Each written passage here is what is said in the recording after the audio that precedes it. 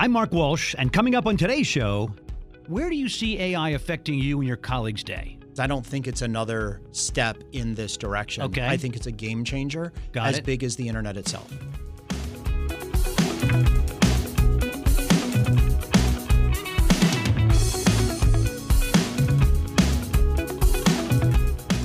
Welcome to What's Working in Washington on Federal News Network and streaming as a podcast.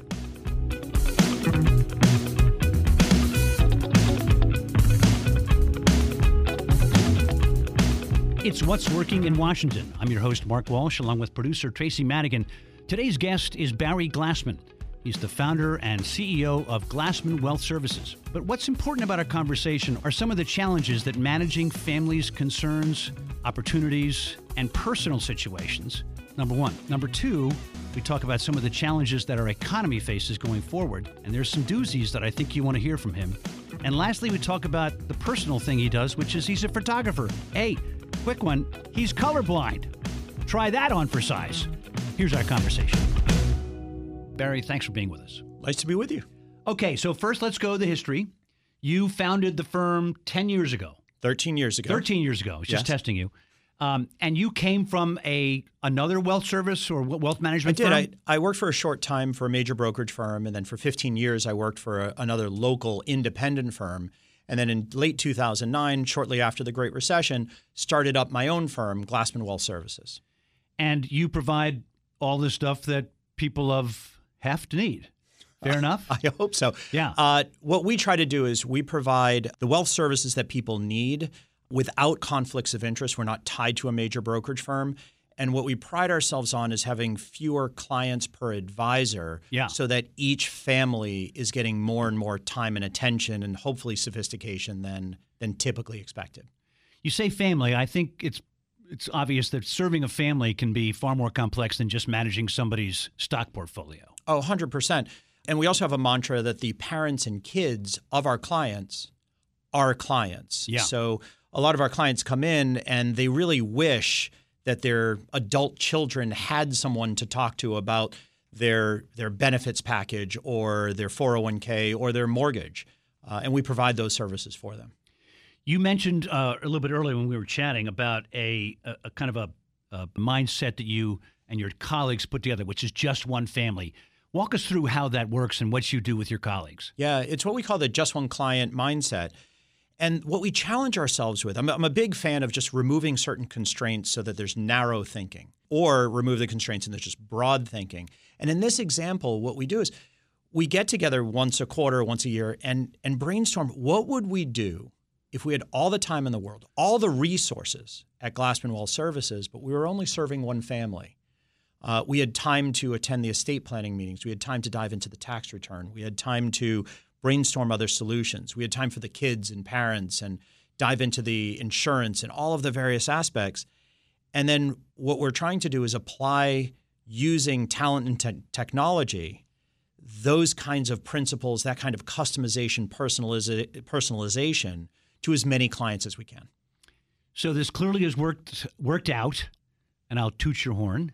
You were the number one place to work in the Washington Business Journal? Yeah. Way to go. Thank you. Thank you. For the fourth time in, I think, 8 years, we got the number one in all of Washington. I should know this, but how do they, do they like ask employers or employees to vote? Is it an anonymous thing? How does that happen? It's anonymous, and they ask the employees. And the survey it's rigorous. It's in depth. And they really do a good job weeding out companies who try to play the game or try to incentivize employees to just click off certain things. So free coffee doesn't work. It has to be, yeah. Free coffee helps. but so does tea. Yeah. And beer and cider and kombucha. By the way, when did kombucha become a thing? Last Tuesday. Was it? Yeah. I mean, it's like anyway, I don't drink it. Hey, Matt in our office drinks kombucha, and if he likes it and then votes us as best place to work, kombucha's working. He's like Mikey eating Life cereal, right? Let Mikey eat it, and if Matt, okay, I like that. So we have lots to cover about the sort of the financial markets. I know some of it will be maybe bad news to our listeners because I think there's some storm clouds on the horizon, but we'll save that for a little bit. But first, if I could just touch on AI. I spend a lot of time in technology. My career's been really in technology. AI's been around a long time, as we know, but it's, in the last 90 days, it's erupted as the thing to screw up our lives forever, destroy 40% of the workforce, change everything. I get it. And what I tell my colleagues and people that ask me, it's just the next chapter of what's been going on in AI for a long time. But in your arena of financial analysis, financial planning, the other issues and decisions that a family has to make about wealth management over the generations, where do you see AI affecting you and your colleagues' day? So let me go back to your comment, because I don't think it's another step in this direction. Okay. I think it's a game changer, big as the internet itself. Huge. The internet came out and we thought, well, we're going to use it for this thing called email, and then we're going to be able to look up stuff, and Microsoft will come out with an encyclopedia online. And meet people. This will be great. Oh, we'll meet people and see all of those things. And who knew what it was going to do? The internet created the backbone for all companies. You're more productive. Tracy's more productive. Everyone's more productive because the internet exists in our life. There are certain winners and losers from that, but that's it at its core.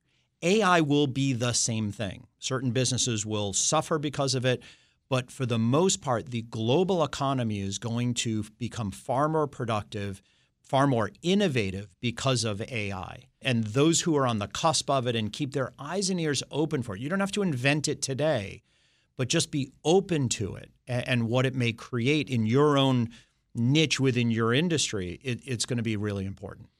So you may or may not pay attention to this podcast with my buddy Kara Swisher and her friend Scott Galloway. But Scott Galloway said something I thought was pretty pithy, that AI won't destroy your job, but somebody who's good at AI will destroy your job. So I think the idea of maybe this is your point, getting used to it, getting fluent in it, getting full understanding of the way it can be applied to niches or to more broad stuff.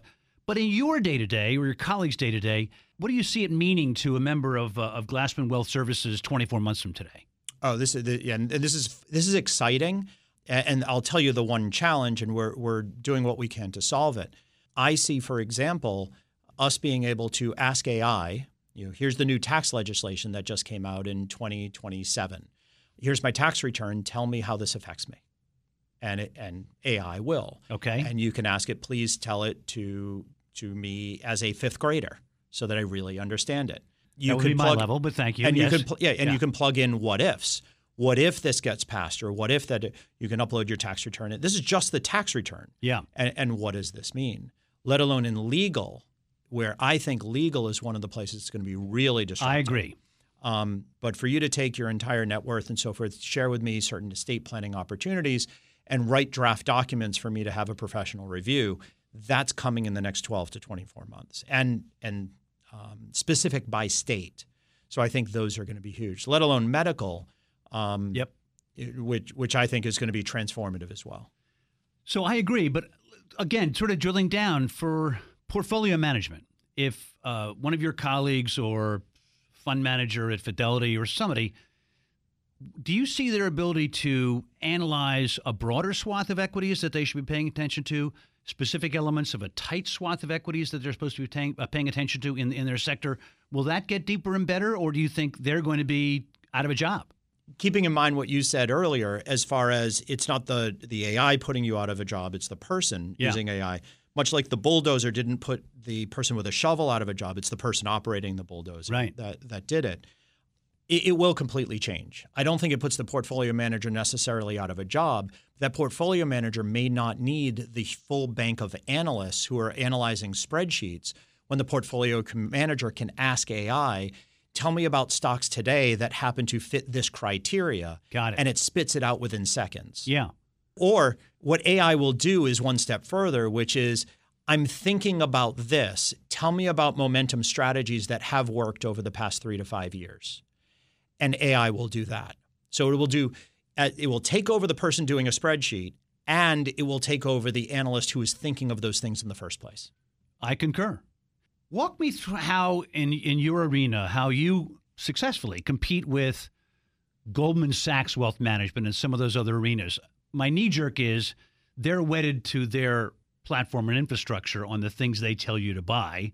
And you have you and your teammates have flexibility. But what are some ways that you win business when folks leave those giant mega bank brands. Yeah, and just keep in mind that it's not necessarily the firm that is good or bad. There are great people and challenge people not so great at various firms. I think the difference with our firm is we take a more holistic approach. Got it. The average broker on Wall Street that works for a major wirehouse may in fact have hundreds, if not over 1,000 clients. Because you got to remember, not only do they have clients that they recruited, but when a broker leaves, all of those clients flow to the remaining brokers who are there. Right. So they have hundreds, if not 1,000 clients. The average independent probably has 80 to 150 clients. At Glassman Wealth, we're now down to about 30 families per advisor. So we're able to do far more for each and every client. When you ask how I win the business, and hopefully, people a lot more. Yeah. Yeah, and hopefully a lot more. One of the questions I ask is, when is the last time your advisor asked to see your tax return? And what's absolutely incredible and insulting to the industry is people who call themselves wealth managers or holistic planners never even ask to see an important imperative document that may guide the recommendations for what comes next. Wow. It's like doing surgery without getting an MRI, in my opinion. So exploratory surgery, as they used to call it. Okay, so 30 families per manager colleague in your arena. How do they personalize the experience? What are some of the magic sauce that they would bring versus those 1,000 client brokers that you mentioned before? Yeah, and this is thank you for asking. It's what we dream about, which is if we have unlimited time, what would we do? And then how do we use talent and technology to achieve more and more of that? So a couple of examples. So let's say we are managing a portfolio for a client. He and she happen to interpret data differently. He likes a one-page dashboard. He gets that as CEO of XYZ. She's on the board of several organizations, runs one, and likes to see all the detail. We will customize their online dashboard that's updated every single day to give them the information that they need to feel comfortable and confident that they understand their investments. So he may just want the one page and want the details in the background. She gets the details that she wants. Second, let's say we have the time, for example, to dive into their philanthropy, to brainstorm ideas and think about ways for them to have an impact. And what the magical stuff, Mark, is when we involve the kids, the teenagers, or the young adults in the family's philanthropy. So we'll attend the family philanthropy meetings. We'll run those and so forth. And then lastly, every now and again for our clients, we get all of their advisors together in a room. Just roll up their sleeves and treat it like an MBA case study. And when you do that, we just did this recently for a client who owns 50 franchises locally. And we had his two accountants, business and personal. We had the estate planning attorney. We had another attorney and all of the financial advisors.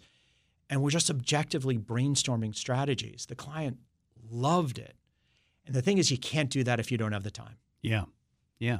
All makes sense. And personalization is the game. I think there's many versions of the banks that I mentioned before that don't do that, although my friends who are listening will probably come to my house and throw paint on my front door. But it's What's Working in Washington. I'm your host, Mark Walsh. We're talking with Barry Glassman. Barry is the founder and CEO of Glassman Wealth Services. When we return, some more conversations about the economy, the future. There's more after this.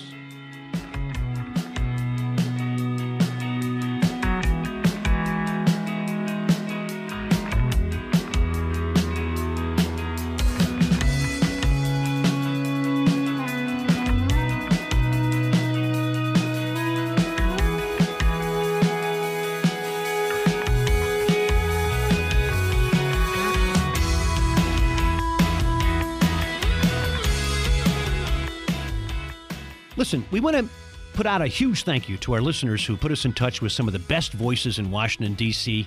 and the region. We've been hearing from you through Twitter, LinkedIn, and other direct messaging. On What's Working in Washington, we talk to power players about innovation in the federal government and how businesses in the region are keeping us competitive. We talk to the brains in the nonprofit world, restaurant domain, and next-gen tech.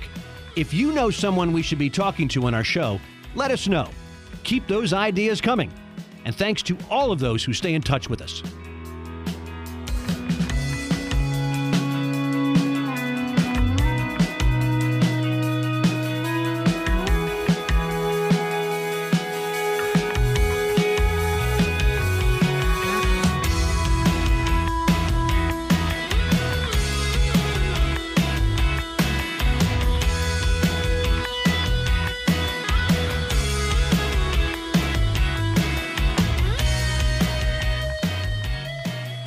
It's What's Working in Washington. I'm your host, Mark Walsh, here with producer Tracy Madigan. We are really excited to have, once again in the studio with us, Barry Glassman. Barry is the founder and CEO of Glassman Wealth Services. We're going to talk about the economy and where that's going. But I'm interested, you mentioned some of the stuff you're doing with higher education, particularly HBCUs. I have spent a lot of time, spilled a lot of blood in the mud, they say, in financial literacy for young adults as they leave colleges. I would argue it is stupendously too low. And you see that not only in professional athletes, for instance, as a classic subclass that has often disastrous lack of financial literacy. But I just think people coming out of colleges, no matter what their status, community college, HBCUs, the best colleges in America or the most prestigious colleges in America, they really don't understand how the financial world works. What are some of the things you see, and how are you hoping to address it? Well, this all stems from, I happen to speak at conferences, especially in financial planning and wealth management. And as you can only imagine, the crowd at these conferences is very homogeneous and not a lot of diversity. And in my close to 30 years in this business, nothing's changed. And I'm frustrated by it. So what we did was we went and explored. We asked a lot of questions. We spoke to the diversity chairs at major brokerage firms, at the Financial Planning Association, the American Academy of African American Advisors, a whole variety. And what we did was we went on a year quest to listen and find out what can we do to change the trajectory of the face of and the faces who show up at these conferences. And what we found was that we need to dive into the financial planning programs at HBCUs, help educate students that this program exists, support those programs, mentor the students and give them internship opportunities and kind of nudge our colleagues to give them internship opportunities, and then mentor them after they graduate, because there's a big hurdle of a lot of these kids who enter the industry and then don't stick with it. And so we have kind of a 10-year plan to sponsor these programs. Right now we're sponsoring Delaware State, and we're kickstarting something at Howard University locally. They have a new financial planning program that will lead to a certified financial planner designation. And we're going to do whatever we can to get them comfortable, confident, and launched in the industry. I would also hope that someday the graduate of the University of Maryland or the graduate of Johns Hopkins or Georgetown are more financially literate when they leave the school. Clearly, McDonough Business School, they pumped up. But, the French poetry major at Syracuse or whatever, I still think there's a big gap. So one of the mandates of the financial planning program is, while they're going through the program, is to spend time educating not only the other students, but the students' parents as well. Nice. So they're giving back to the community, both at the colleges as well as or in the neighboring community as well. That's the voice of Barry Glassman. Barry is the founder and CEO of Glassman Wealth Services here in the Washington, D.C. area. He's our guest on What's Working in Washington. So let's get to the market, because obviously you and your colleagues pay a lot of attention to it, as you should for your clients. I'm in the venture capital world, and it's very hard to raise venture capital money now. A lot of the companies that were worth X are now no longer worth X. Some of them had visions of sugar plums dancing in their head for far too long because money was, as you know, swimming around both venture and private equity. Where's your sense of valuations today versus 6 months ago? What's your sense of a trend? So, the trend is down as far as valuation. I don't think anyone would disagree with that. Yeah. Higher interest rates going from zero to where they are today. Valuations have to come down because the cost of capital has gone up, but also the opportunity cost is out there as far as what the risk-free rate of a 6-month treasury happens to be. But what I'm seeing is really it's not an all-tide lifts or sinks all boats. Yep. I think right now it's more company by company, sector by sector, region by region, even neighborhood by neighborhood is what's succeeding and failing. And just as an example, I would not have thought that, let's see, we are mid-2023 and green energy valuations have come way down. Mm-hmm. But fast casual restaurant valuations have jumped. So it's certainly not a universal approach. And there are certain cities where the valuations, and I'm not talking about the extremes where crime and so forth and companies are pulling out, but generally certain cities, their valuations are really coming down, the buildings and such. But others, they're holding up and still booming. So I think the trend right now, it's a company by company, sector by sector, neighborhood by neighborhood. What's your sense of government spending? Clearly, the federal government has, for instance, President Biden is talking about high bandwidth communication for all Americans and stuff like that. These are infrastructure plays. Are you seeing those dollars having an overall impact in a sector or in other arenas?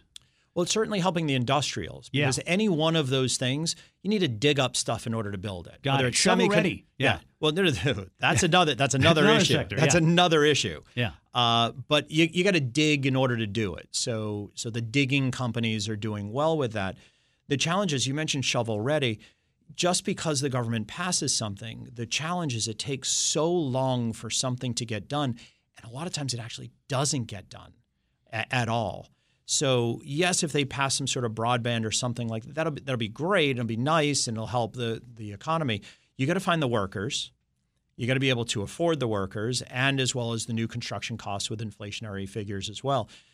Well, I believe it would help the overall economy. I don't know how quickly it would happen, or how long it would take for an impact to take place. I used to work at the SBA for the end of the Obama administration, and I saw recently that they now assert that of the COVID relief programs, some of a lot of people took advantage of them. Some of the companies that are run by your clients probably did too. $250 billion in fraud. Big number. Yeah. Of course, that was asking, to your point, on taking a long time, that was asking a government agency that was pretty thoughtful on how they handed out SBA loans to accelerate and increase by a factor of 30 the number of dollars they handed out. So, gee, what a shock that fraud might have occurred. So we're an outlier in that, by the way. And this is the first that I'm actually saying it publicly. We got PPP money. We gave it back. Good. We actually didn't keep it. We realized that we needed to sign a form that we sensed would become public, the SEC would look at it and such, that we needed this money in order to survive. And we didn't. So we actually didn't ask for forgiveness. Mazel tov.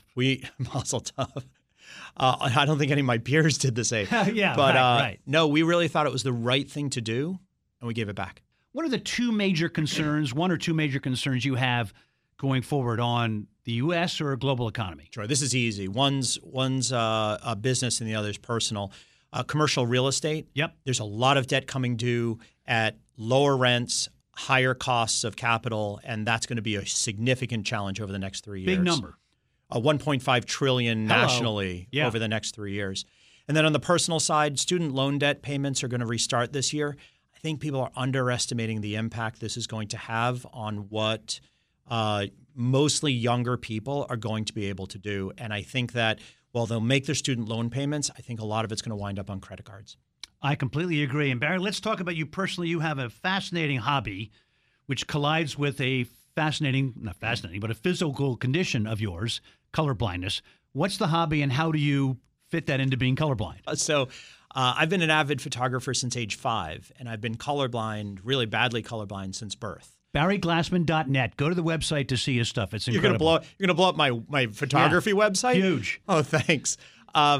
So what I think is I think my photography excels in other ways because I can't see color. I'm not distracted by the color. So I do more sports. I'm doing action. I'm doing nature. Right. And I'm able to mix the kind of the art with the science and create some fun images. Well, on your site, you do have some incredible sports stuff. Obviously, it seems like you like basketball because you have many NBA stars, usually in very interesting positions. Like you catch them not just shooting for the winning shot, but almost more when they're really out of their zone. Like you have one of LeBron looking like you just got very bad news. How do you do that? What are you courtside? What do you do? Number one is anyone can get the shot. Yeah. So when you're shooting, for example, in baseball, the swing, everybody gets the swing. Right. Anyone can get somebody shooting, and no one knows if that's the game winner or not. What we look for is the celebration or the reaction after. Certain players are great. Steph Curry smiles all the time. LeBron smiles. Yeah. John Wall smiled. Yeah. Kevin Durant is terrible to shoot. He shows no emotion except when he disagrees with a foul and he smiles at the ref. Got it. So you got to pay attention to and know the nuances of each player. I love it. You got Big Papi breaking a bat, as I recall, one of the great shot. Right place, right time, right experience, right equipment. Yep. Okay, so we end the show with asking our guest the following question, Barry. If you ruled the world, literally ruled the world, what's one thing you would start happening that isn't today, or one thing you would stop happening that is and concerns you? Healthcare is really important. Yep. Period. I think that proactive healthcare, preventative healthcare, as well as in critical situations. The fact that so many Americans, let alone people around the world, don't have access, and it's unaffordable. And the idea that if you get sick, you can actually go so much into debt that you declare bankruptcy, I think is a crime. If I were to wave a magic wand, I would fix that. It's what, 25% of the GNP or something insane, the healthcare system? It's a big number. The cost is one issue. Yeah. The access and the fact that it can bankrupt families is such a crime. That's if you would ask me one thing, I would change that. Well, let people live happier, longer lives, and I think the whole world would benefit. I completely agree. Barry Glassman. And there'd be more people listening to this podcast. That is the whole goal of this whole question. Barry Glassman has been our guest. Barry is the founder and CEO of Glassman Wealth Services. It's what's working in Washington. Barry, thanks for being with us. Thanks for having me.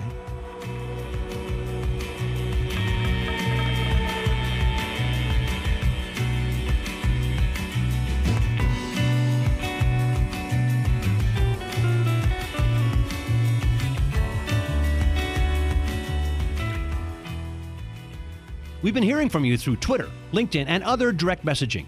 If you know someone we should be talking to on our show, let us know. Keep those ideas coming.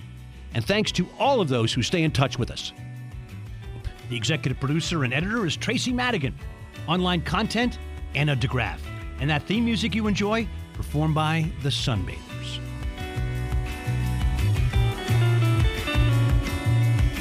You've been listening to What's Working in Washington on Federal News Network and streaming as a podcast.